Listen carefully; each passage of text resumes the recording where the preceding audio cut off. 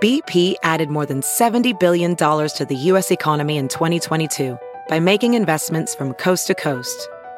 Investments like building charging hubs for fleets of electric buses in California and starting up new infrastructure in the Gulf of Mexico. It's and, not or. See what doing both means for energy nationwide at bp.com/investing in America. As a professional welder, Shayna Ford uses Forge FX to practice over and over, which helps her improve her skills. The more muscle memory that you have, the smoother your weld is. Learn more at meta.com/metaverse impact.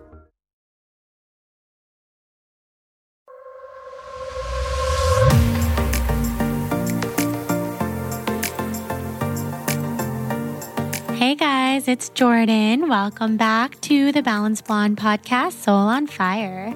So I'm doing something a little different today, and this is something I decided I wanted to implement into the podcast and have probably what will end up being once a month, maybe a little bit more often, solo podcast episodes where I address a topic that you guys want to hear about or that you ask me about on social media or in the Soul on Fire Facebook tribe, because I get so many good recommendations in there, and there's just a lot of topics that I want to cover on the podcast that don't make sense in the normal interviews that come out every Wednesday, because I want those interviews, even though they're conversations, to really highlight each guest's story, because they have so much to share with us and it's always so exciting to have them on. But there are so many other topics that I am dying to talk to you guys about. And I guess that it's not surprising that I blog for a living, because clearly I like to share. And I think now that I've been podcasting for more than 6 months, probably more than 7 months now. I think we're on episode 33, 34, something like that.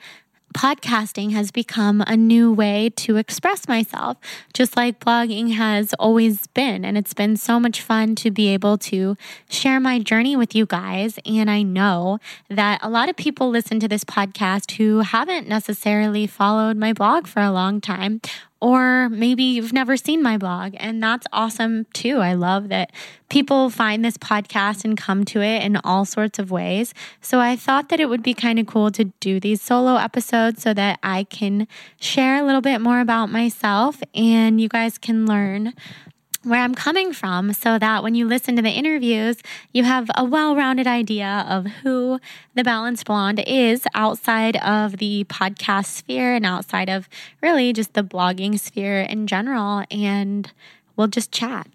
So today's topic that I wanted to start with is a difficult one to talk about, but I thought that it would be interesting to share with you guys, because people generally, I think, listen to my podcast and read my blog and follow my Instagram and just assume that everything is wonderful and happy and the sun is always shining and I'm always doing yoga on the beach. And while it's true that I choose to live a very happy lifestyle, and choosing happiness every single morning is a choice. And at least I believe that it is.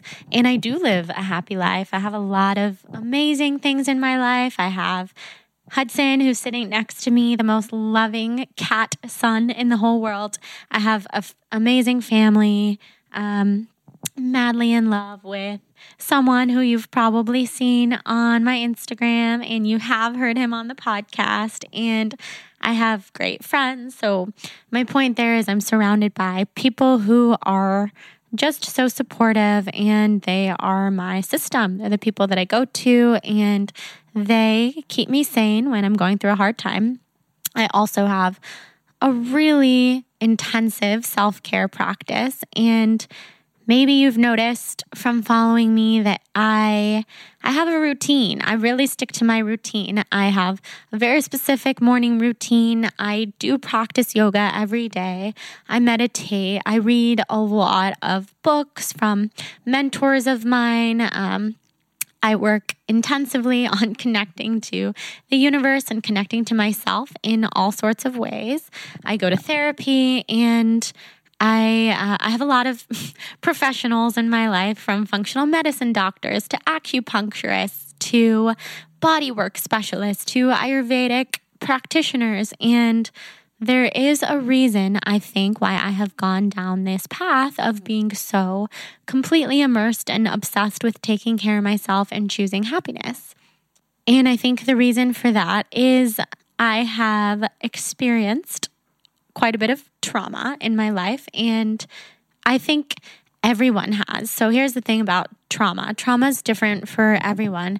No two stories are the same. No two experiences are ever going to be the same. And I recognize that I am a very fortunate person. I have just so many things to be grateful for. And I grew up in a very idyllic town with the most supportive parents, and I had a very wonderful childhood. So I'm not telling this story to complain or to even put out the notion that what I've been through is as bad as it gets, because that is so not true. But I think that I've learned a lot about trauma in the last couple of years, and especially with my recent studies on Kundalini. And I've really learned that no matter what your upbringing was like, no matter what you inherently were born feeling like or the way that you were raised, if you experience a traumatic event at any point, it can get lodged inside of your nervous system in a way that it can take so much work, so much energy, so much self-love and self-care to work through it and to get past that trauma and really to experience a free life where you can breathe and not suffer from anxiety and fear and depression and a lot of things that a lot of us pick up along the way after we experience trauma. So I don't know why it struck me that this is the topic that I wanted to talk about for my first ever solo podcast, but I was recently home in Sacramento, and that often brings up a lot of feelings for me because that is where the trauma took place, and the first difficult traumatic event that I ever experienced in my life was when I was living there. And I started thinking about it and just thought this is something that I would like to talk about on my podcast, because I think so many people have experienced this type of pain and suffering, and it's really easy to feel alone when you've experienced any sort of difficulty or depression or been through a trauma or lost someone that you really love. So I thought that I would share my story to hopefully make you feel less alone, also to shed some light on who I am as a person and share something really deeply personal that I've never exactly put out there in full before. And also to kind of show you guys the steps that I took to overcome trauma and adversity and really turn it into art or turn it into everything that I do now. And when I say art, I mean, I channel it through yoga. I channel it through writing. I channel it through almost everything I do, because the situation that took place will always be a part of me. And what I learned in that experience will always be a part of me also. And I think it led me toward being a very deeply introspective and creative person, especially because it happened at a relatively young age. So instead of harping on and on about what it was before telling you what it was, I will just dive into the story and tell you all about it. And I also just wanted to preface this by saying I am no expert on trauma, so this is just my personal experience. And if this doesn't resonate, if the tips that I give are, if you don't think that they'll work for you, I totally get that. This was just one person's experience, and I think sometimes it can be really healing to hear one person's experience, even if it's totally different from yours. So I will tell you the story. When I was 16 years old, I was living in Sacramento, California, where I had been living my whole life and continued to live there until I graduated from high school and moved to LA. But I was living in Sacramento, and I was always the type of person who really felt a lot of emotions. I've since learned that I'm a highly sensitive person, and I would always feel things really hard. And even though I had such a wonderful upbringing with my parents, if my parents would fight or if my dad and I would butt heads, which happened every single day, I would just take that really hard. I would experience these intense emotions of just serious, deep feeling. And looking back, I'm glad that that is all a part of me, because that has also enabled me to channel that deep feeling into everything else that I do now. But I was always feeling hard, even when things were good. And then when I was 15, started dating a friend of mine named Tommy. Hi, Tommy, if you're listening. I did ask Tommy's permission to talk about this on the podcast. And Tommy and we met at the movies when we were basically in middle school. And we were both actually there on dates, quote unquote, because we were so young, with other people.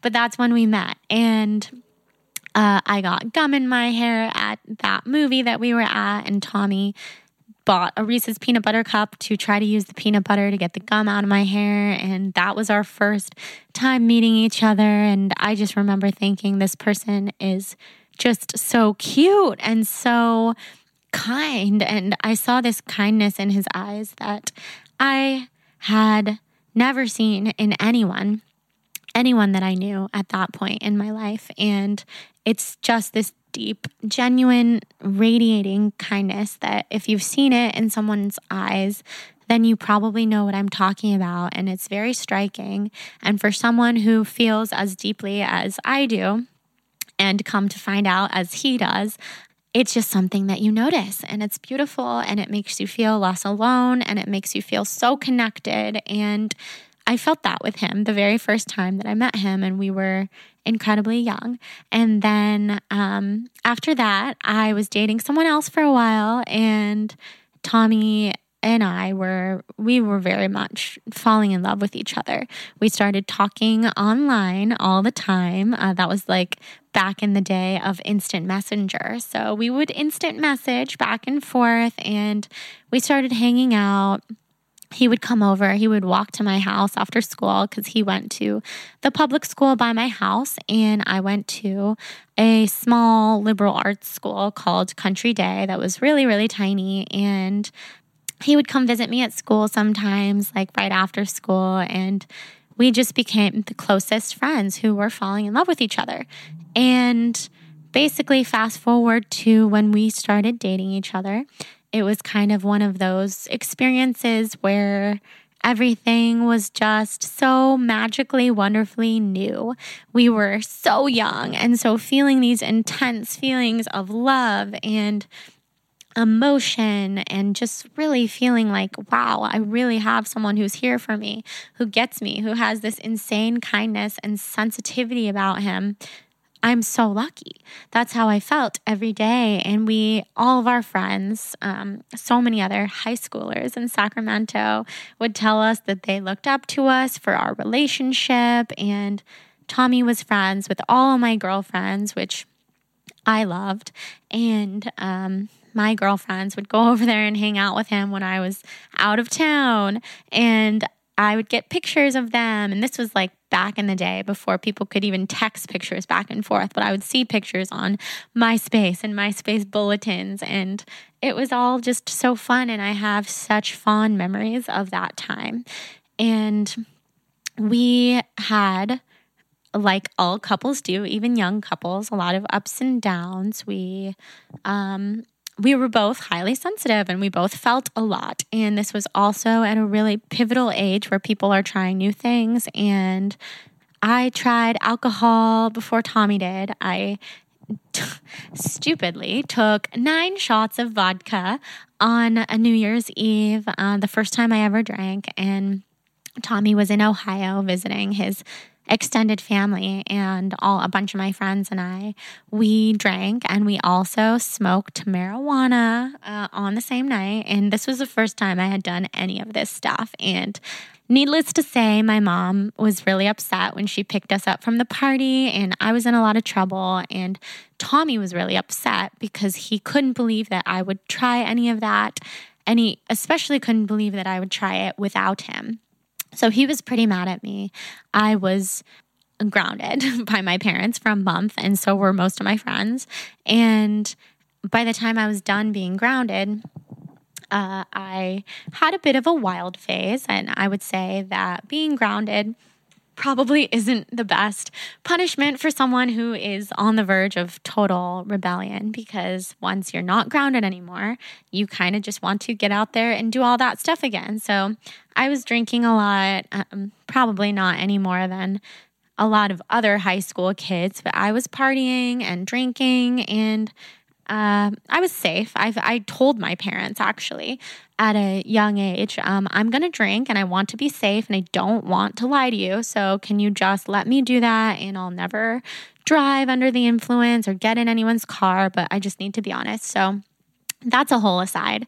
I'm getting off track, but to get back on track, Tommy started drinking and trying a couple different types of drugs around that time also. And that was interesting because I was really gravitating more toward alcohol, and I really hated drugs that I tried. I had a really bad experience. I would get really paranoid and I didn't like them.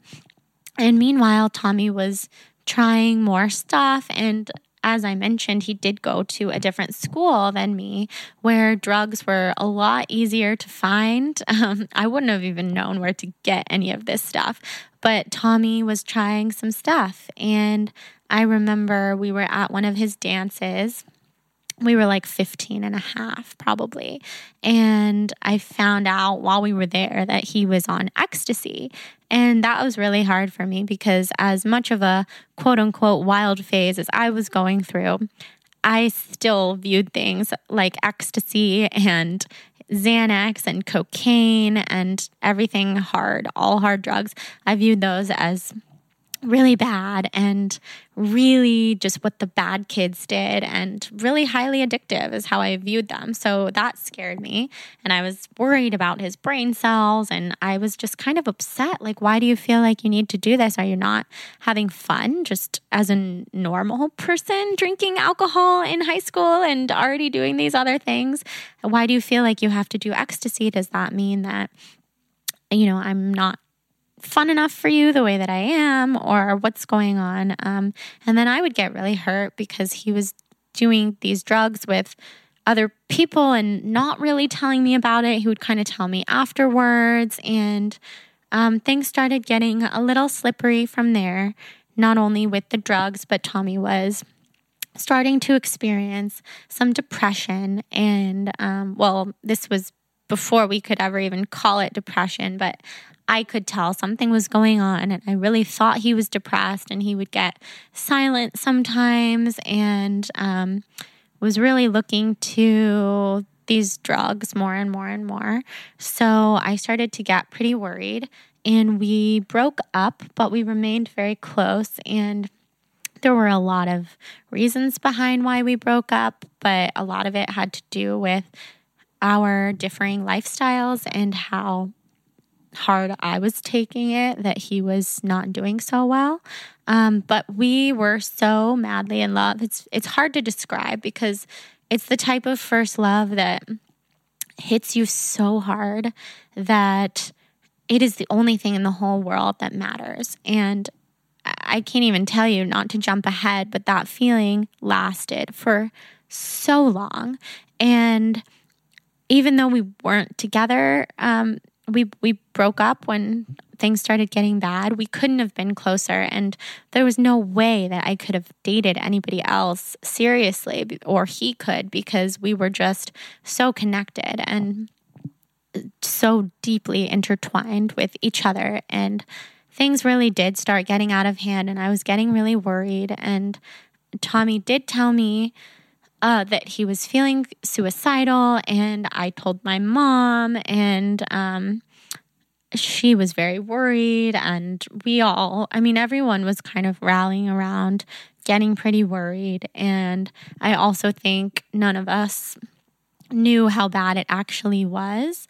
And then one day, when I was 16 and Tommy was about to turn 16, this was December, and his birthday's in December, I had a play. I was in a play at Country Day, my high school, called The Learned Ladies, and I was the character Henriette, and I was the lead, and it was this huge deal for me, and I had at the time gotten really into acting, and it was my first lead role, and I was so proud and excited to perform in front of everyone that I loved. And Tommy was supposed to be there with his family one Sunday matinee, and they weren't there.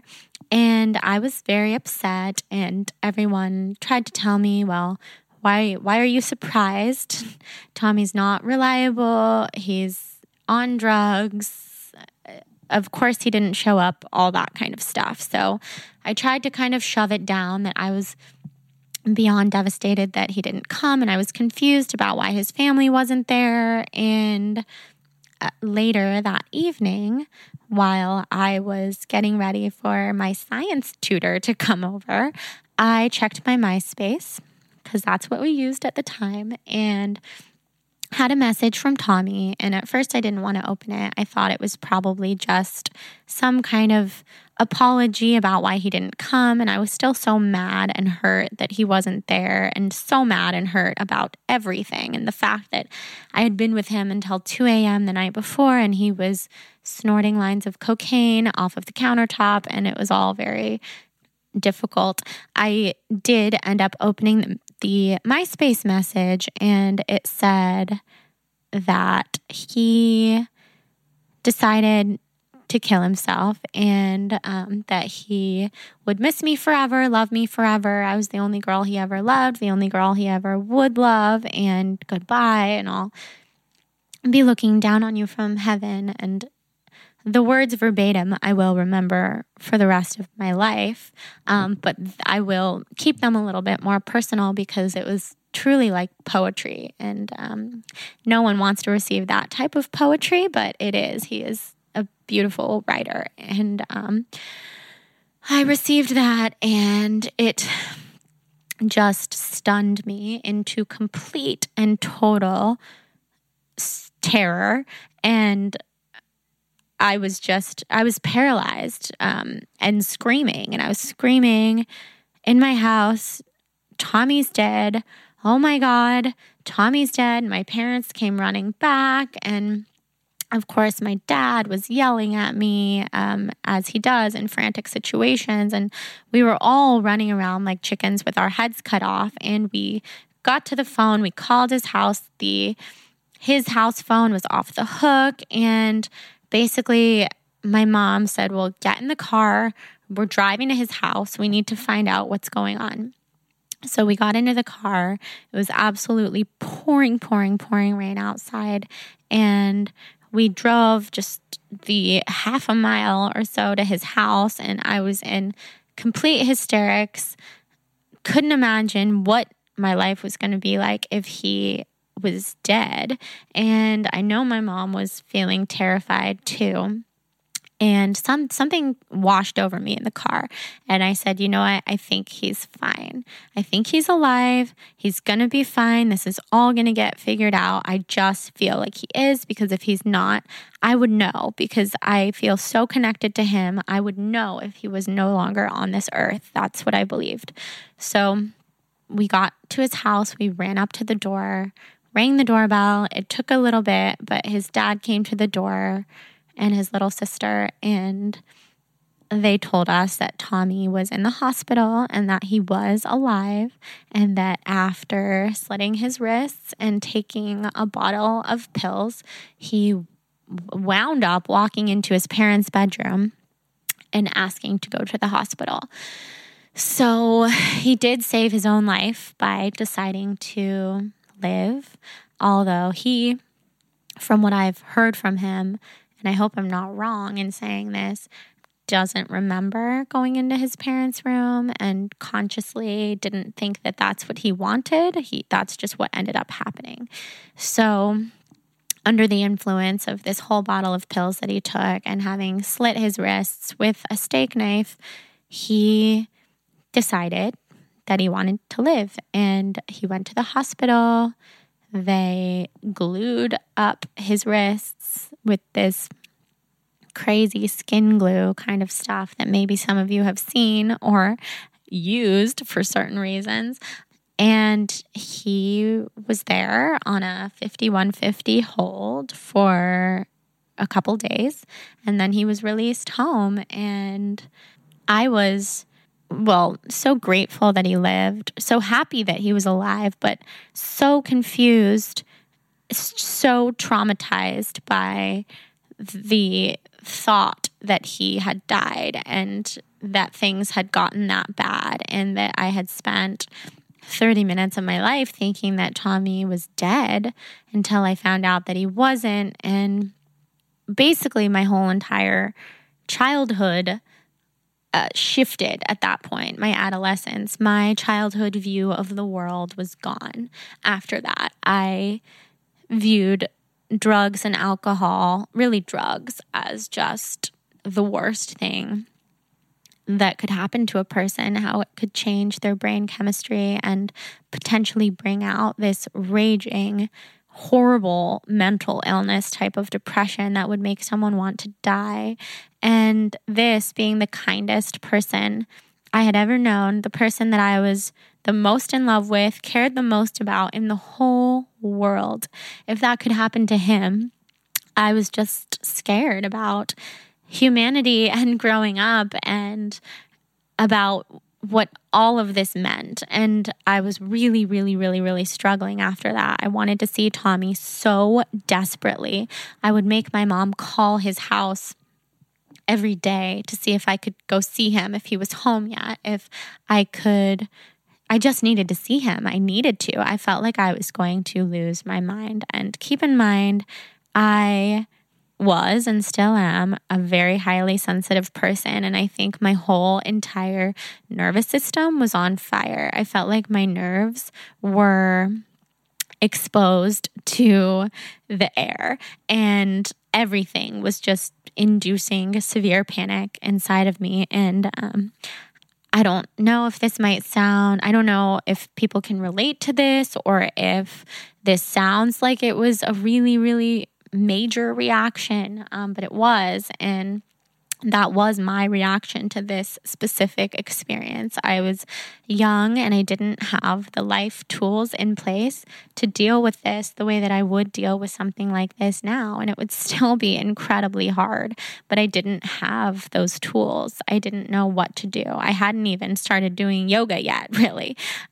I had nothing to draw back on except for my family and my friends. And I did talk about this a lot and I did have a therapist, but nothing, I couldn't shake this absolute just fear of losing him for real. Because then, of course, I didn't want to let him out of my sight. I took on this massive responsibility, self-induced, not by anybody else, to make sure that Tommy would live a full life and never successfully commit suicide. So I did get to see him. I think it was like 5 days after he left the hospital, and it was his birthday. And I just remember going upstairs at his house and crawling into bed with him and saying, everything's going to be okay. It's okay. Everything's going to be okay. And I was hysterical and calm all at the same time. And I just remember he said, okay. Like, okay, if you say it's going to be okay, then okay. And that reaction, I'll just never forget it because it surprised me a little bit because I don't know. I guess I just didn't know what to expect. And I remember him saying, okay, and as if like me saying that it was going to be okay, that he could accept that. And I really did then think, all right, well then I'm doing this. I told him it's going to be okay and I'm going to make sure that it's okay and that everything gets better. And that this is rock bottom and there's only going up from here. And, after that, things proved to be difficult still. And there were a lot of drugs, a lot of addiction, a lot of rehab. And, Tommy wasn't really able to go back to school as normal. He started doing home studies around this time and trying out going to this charter school. Ended up really sticking with the home studies only. I hated going to school because I was full of panic. At my little school, which was so tiny, everybody knew what had happened. And it wasn't that I didn't want anyone to know. It's just that I felt like I was very much under a microscope and people were watching me and people knew that I was very upset and very fragile over this and that I was always worried. And I brought Tommy to all of our school functions and our school dances, and I always at some point found out that there were drugs involved and he was high, and we would get in these huge fights. And it's hard to describe because looking back, some people might say, well, why did you choose to stay involved? It's not like he was your family member. You could have disassociated. And me being who I am, and especially who I was at that time, that was just never going to happen. I cared so much and I loved him so much, so hard. There was no letting go. That wasn't an option for me because I had made up my mind that that was not going to happen, that I was destined for a life of making sure that he was okay. And that's what I wanted. And of course, that's a very young, very narrow-minded worldview. Of course, I wasn't put on this earth to only take care of Tommy. Tommy was put on this earth to take care of Tommy. And I was put on this earth to take care of Jordan and a lot of other things, and same with him. So this was just my young viewpoint. Like I said, I wasn't equipped to deal with what was happening. The only way I felt like I could deal was to try to control it, try so hard to control it. And my way of controlling it was by being a really big part of his life and making it known, making it clear that I didn't want him doing drugs, and that if I found out he was doing drugs, we would not be on good terms, and all this stuff. And I would beg him all the time to go to rehab, and he did a few times. And I'll just touch on this because I feel like I'm talking so much about myself. His family was, of course, involved, and they loved Tommy very much. And I think we all felt very helpless. And being the people who were in Tommy's most inner circle, who cared about him the most, we just didn't know what to do. And I think we all just thought it would get better. It would get better with time. And if you could shield him from wanting to kill himself again, then we'll be okay. So fast forward, I went to college. I went to LMU here in LA, and Tommy stayed in Sacramento. And of course, that proved to be a whole different time in our lives. And I started to see what it was like to be in a different environment and not be wrapped up in worry every single day. And he didn't want me to be ever wrapped up in all that worry. But it was my freshman and sophomore year of college that were maybe the hardest in terms of dealing with the trauma of the original suicide attempt, and then there were more. And I won't get into as many details, or else this would be a really long podcast. And I do want to get to present day so I can tell you guys how I did end up coping with all of this. But there were more suicide attempts. One of them in particular, when I was a sophomore in college, was the hardest for me, and maybe the hardest for Tommy, because he was living in San Francisco. He was living alone, and that was just a recipe for disaster, although it seemed like a good idea at the time for him to move out and to be in San Francisco doing something new. He was really addicted to Xanax at this time and a lot of other stuff, names I haven't even heard of. I think they're very similar to meth. And Tommy told me, well, we were in deep conversation over this, that he was going to overdose on purpose and that he didn't want to live anymore. And I made up my mind at that time to not be the one sole reason that he lived. So I didn't want to step in and say, no, I won't let that happen. I'm going to call the police. I'm going to call your parents. I didn't want to be that person because that had been my life for the last several years. And I felt like if Tommy doesn't want to live, that is Tommy's choice. And I mean, I won't be able to live with myself one way or the other because losing him will be horrible, and having him alive but barely alive because of his condition is horrible too. So I don't know. I was in a total tizzy. I think I was like on the verge of seriously having a lot of mental problems myself because this was so challenging. I was in a very, very, very difficult headspace at this time. I had such bad insomnia. I was never sleeping, literally never, ever. And my choices were skewed because of that. And he did try to overdose. I spent, again, about 12 hours thinking that he had died. I was hysterical. I was mourning him, beginning to, like, it was hitting me what had happened, and I did have the chance to say goodbye.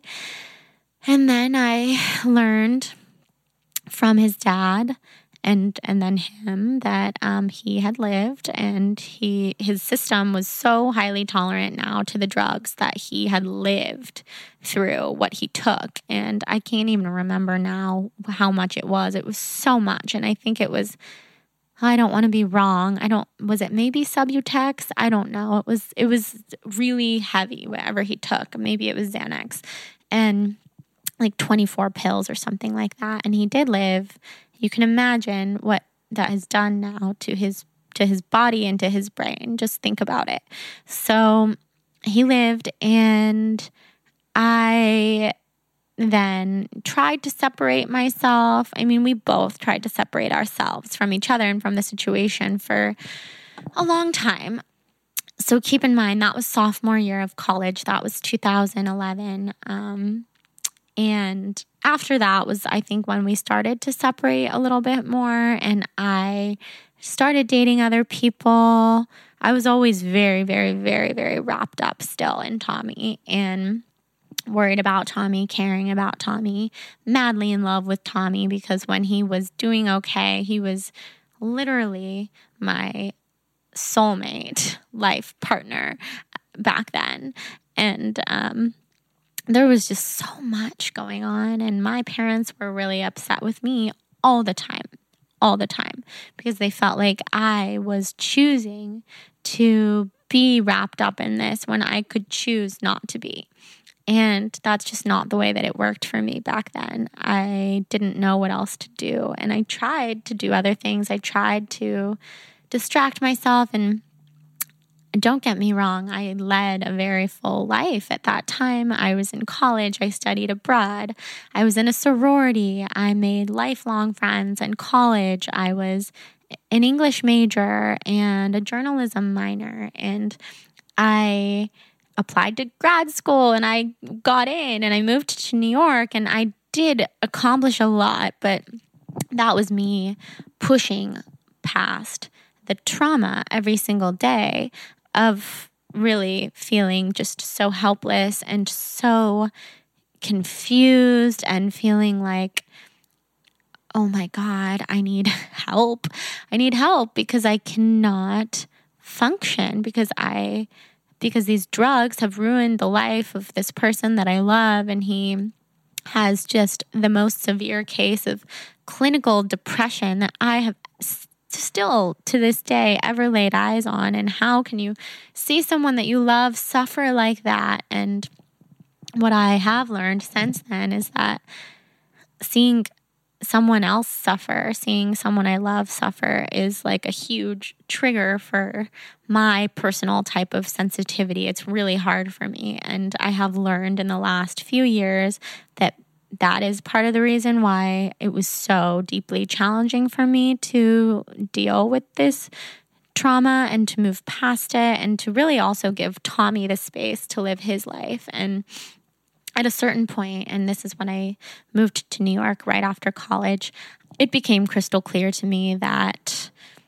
being involved in Tommy's life in the way that I was selfish for me. And it wasn't helpful to him anymore the way that it had been when we were younger.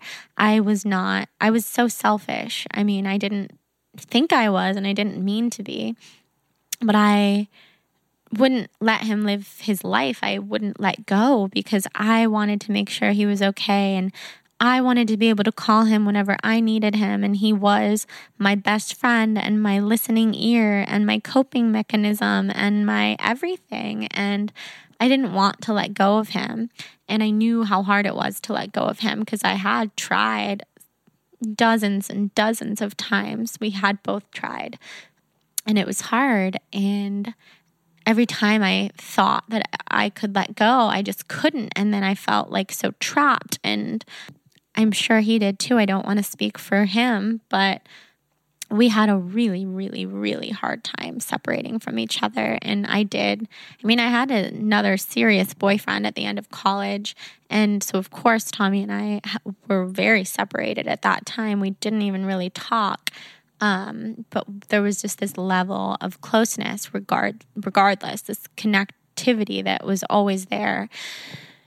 In New York, I think, is when I really had my big, huge breakdown of we can't do this anymore, and I need to let you live your life, and I need to live my life, and we are not going to be the happiest, fullest versions of ourselves if we hang on to this. So we mutually decided to separate and let go. And we weren't dating, but separation meant like no talking and no leaning on each other all the time. And this always just felt so hard and so unfair because I was just so envious of people who had someone that they loved, who they could have in their life and talk to without feeling like they were doing something wrong.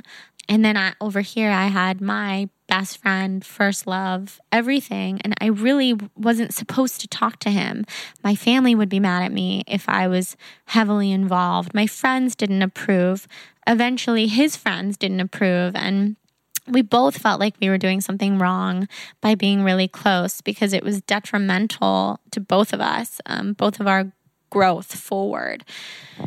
And that now was 3 years ago. And since then, there have been 2 highly traumatic events in my own family that have really put everything into perspective for me in terms of trauma. But those are long stories, and I will talk about them if you guys want to hear them. But I feel that I personally have grown so much since that time when I was living in New York and we were still so heavily involved with each other. And we have remained close. We have remained friends. And I know if I need anything at any time, Tommy is there for me. And I know he knows the same.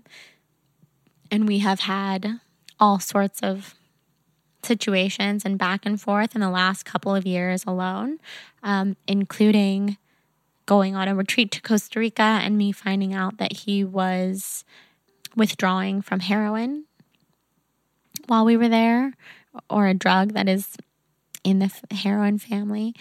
Things, that I wouldn't wish on anyone to deal with someone that you love. And I don't want to speak to drug addicts and what they go through, because an addiction, I've witnessed it firsthand with him, is so painful and so challenging and such a struggle. And I'm sure there are people listening who have been in that position and have been the ones who have hurt their family members or friends or loved ones or been hurt in that situation. And I can never speak to what that's like because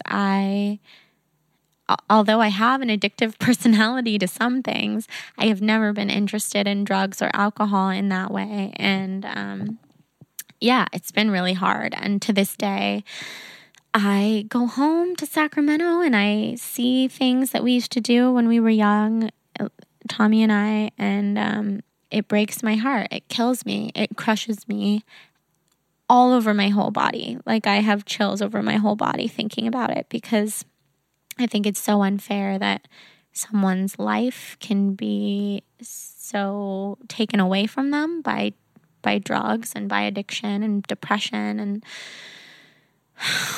all this stuff. And I hope and pray with all of my yogic heart that Tommy does find happiness and resolve in this life. And I have always had just the utmost faith about that. And I don't want to tell someone else's story, which is his, about how he's doing now. But I know that he would be comfortable with me at least saying that things are okay. They've been better and they've been worse. And I will say on a personal level, I had hoped and wished that by now, a decade later, things would be a lot better for him and that he would be in a happier place and a more functional place. And so that's hard. You don't ever want to see someone you love unable to live their best life. And because of that, and a lot of other things, but mainly because of that, I am so passionate about inspiring people to live their happiest, healthiest life and find the practices, the self-care, the exercise, the wellness, the nourishment to be them and to be happy and to be full. And via Tommy's mental illness, I feel that I have developed mental illnesses over the last 10 years that I have worked through. And of course, a lot of you know about my orthorexia, my eating disorder, that I don't know how I feel about that being a mental illness. I don't know one way or the other because it's different for everybody. But yeah, I suffered from depression, anxiety, a lot of PTSD, a ton of PTSD, post-traumatic stress disorder. And I still suffer from PTSD, and I had a huge bout of it just a week or so ago, and that's really why I decided to do this episode and to really shift gears and explain a little bit more about how I overcame the trauma other than just letting go and separating from Tommy eventually is I really dove into the world of yoga and spirituality and taking care of myself. And maybe now you guys can see that when I do things like a full 10-day Panchakarma, the Ayurvedic treatment that I did last year, or when I run a marathon, or when I get really heavily obsessed with Kundalini yoga, or when I go to sweaty vinyasa classes twice a day sometimes for weeks on end. This is all therapy to me. It's all self-care. It's all what I have found I need in order to breathe, in order to stay grounded, stay calm, be myself, be there for the people who are in my life, and to shed the anxiety and the stress and the pain that comes along with being a human and getting over traumatic events. And I don't know what you thought of my whole story that I just told, but I know that every trauma is different and every type of pain is different. And maybe if I was 26 and going through the suicide attempt of a loved one, I would do it all differently. I would react all differently. But At the time, I was young and I didn't know how to react. I didn't know what to do, and I couldn't deal with it. I simply couldn't. I struggled so hard. And I have these feelings and emotions bubble up inside of me that rise to the very top, that sometimes I'm just like, what the F is going on? Why do I feel this way? Because I've spent so much time working through all of that. But life comes in ebbs and flows, and it's a journey, and there is no, in my opinion, full healing from trauma. There's only moving forward every single day, living your best life, choosing happiness every single morning, and then again in the afternoon and the night, so that it sticks with you all day, and finding those practices that really work for you. So for me, I wake up in the morning, I meditate, I stretch, I cuddle with Hudson, I light candles, I burn incense like sage and Palo Santo. I spray my apartment with Thieves, this amazing blend of essential oils. I meditate with my crystals. I do Kundalini breath work. I always go to a vinyasa class during the day when I am stressed. And lately I have just, like I said, I've been having this bout of, maybe it's PTSD, maybe it's just residual anxiety from having a lot going on. And it's a non-negotiable for me. I go to yoga, and it's not exercise. It's not, I'm lucky if I get there so I can get my flow on. It is therapy. It's self-care. And if I don't go, I risk not being well later. So I go, and I think it's really amazing that yoga can be a space for us like that. Going to the studio or just getting down on your yoga mat, it can be life-changing. It can totally change the game for you. And it's not yoga for everybody. Some people don't find it therapeutic the way that I do, but maybe it's running or going for a walk outside, just getting in nature. Nature is proven to make us feel more grounded, to connect us with the universe, to actually shift our nervous system to more of a state of sympathetic energy instead of the parasympathetic fight or flight type of anxiety that we feel in sometimes more urban settings, or when we're running all over the place and feeling stressed out. So that I write. That's why I started my blog. I also journal. I stretch. I take care of myself. I really fuel myself with nourishing food. I was reminded this past week when I was having all those emotions flooding through me that nourishing my body with really clean, bountiful food from the earth is so important. When I say from the earth, I don't mean just vegan food. I mean like clean sources, food that comes from a loving place.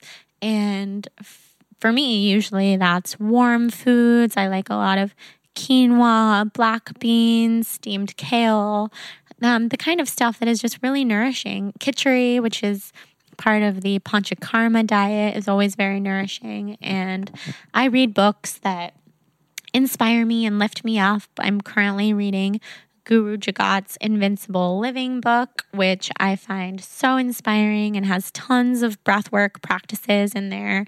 I read Gabby Bernstein's Kundalini meditations and her book, The Universe Has Your Back. I have all my go-tos, and I also talk to people. I lean on people.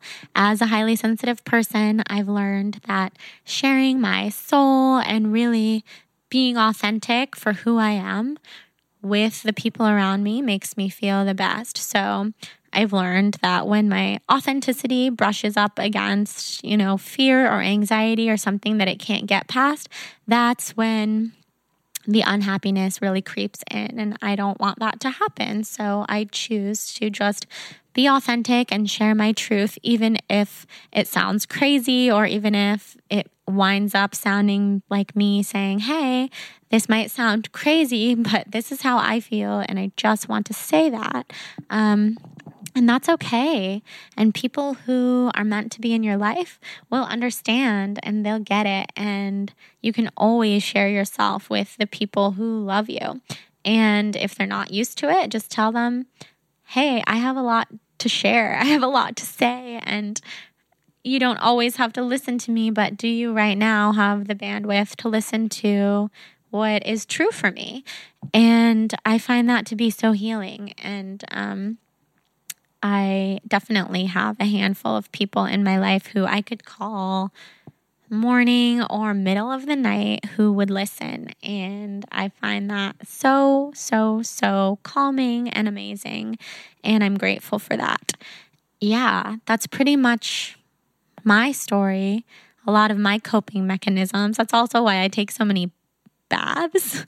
I take a lot of warm baths, and people message me on Instagram and say, you take more baths than anyone I know. And I know I do. I take them pretty much every day because they do calm my nervous system down. They get me ready to sleep. They kind of cleanse my soul from the whole day. They're a good place to read, good place to unwind, and to really just close out the whole story with Tommy. It's a journey. It's always going to be a journey. And if you have someone who you love who is an addict, then I feel for you. It's really hard, and that person is doing the best that they can. And to put unrealistic expectations on them, even though we do expect and hope the world for them, is really challenging for them sometimes. And it's not always the best for everybody. It might not be the best for them. It's certainly not the easiest for us to have these expectations that are never met or that just frequently aren't met.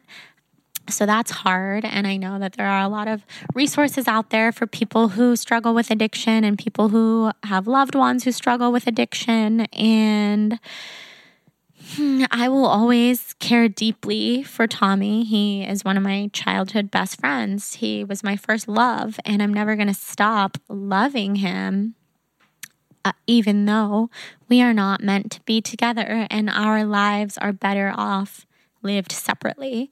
We both know that now, and that's hard. I never thought I would say that, even just a few years ago, but our lives are better off lived separately. We experience life differently. And also, it's not fair to either of us to live in the past. We want to live in the present and be excited about the future. And that's really impossible to do in our case, after everything that we've been through, if we were to talk all the time or to spend a lot of time together, because we just haven't had enough positive experiences in the present day to make up for that. And so we always end up feeling a lot of what we felt in the past, and that's hard. And Tommy doesn't deserve that, and I don't deserve that. And everybody's just got to make the choices to live as best as they can, as happy as they can, to always choose happiness. And when I started this podcast, the Soul on Fire podcast, it's not just because I wanted to say, hey guys, look, I've set my soul on fire. I have this amazing life that I'm so passionate about, and let me share that with you, share those tips. It was that, plus I remember what it's like to have a soul that is not on fire. I think my soul was kind of on ice when I was going through the worst of everything that I just talked about. And of course, this is like a story that if I were to tell you everything would take like 48 hours. And this is the story condensed into an hour. So I hope I didn't skip over too much, so that you can understand where I'm coming from and maybe relate to parts of it. I know we've all gone through stress. We've all gone through difficult things. In the Soul on Fire podcast tribe on Facebook alone, people shared their trauma stories with me, and it really put mine into perspective. And I know that we have all been through something. No one has lived an easy life. It's just part of being a human. And I have to say, I am grateful that even with that traumatic experience and other traumas I've experienced, I feel very grateful that everything's coasting along now and things are fine. And I have overall led a very, very, very lucky, wonderful life. And I am so grateful for that. And I wish that for everybody. I want that for everybody. And I am excited to do this solo podcast episode more often. I promise a lot of the topics will be a lot more carefree than this. I do want to make you guys feel good, not always talk about sad stuff, or I shouldn't say always because I never do on the podcast, but I did want to share something different today because there are different sides to everybody. We're all multifaceted.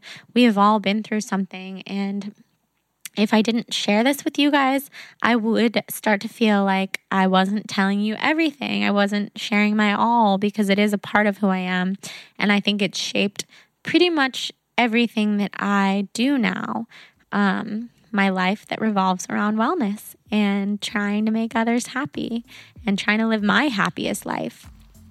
So I hope that you got something from this episode. I would love to hear your feedback. You can always write in the Facebook group, send me an email, send me a DM on Instagram, and tell me what you thought.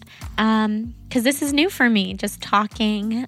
I can't believe I just talked for an hour into a microphone, but I can because this story was important to me to share, and I felt like it was time to put it out there. So I hope everyone is doing well, and I look forward to an episode coming out this Wednesday, our regular scheduled interviews. So stay tuned for that, and thank you so much for listening. If you've gotten this far, then I appreciate you, and I'll talk to you soon. Bye, guys.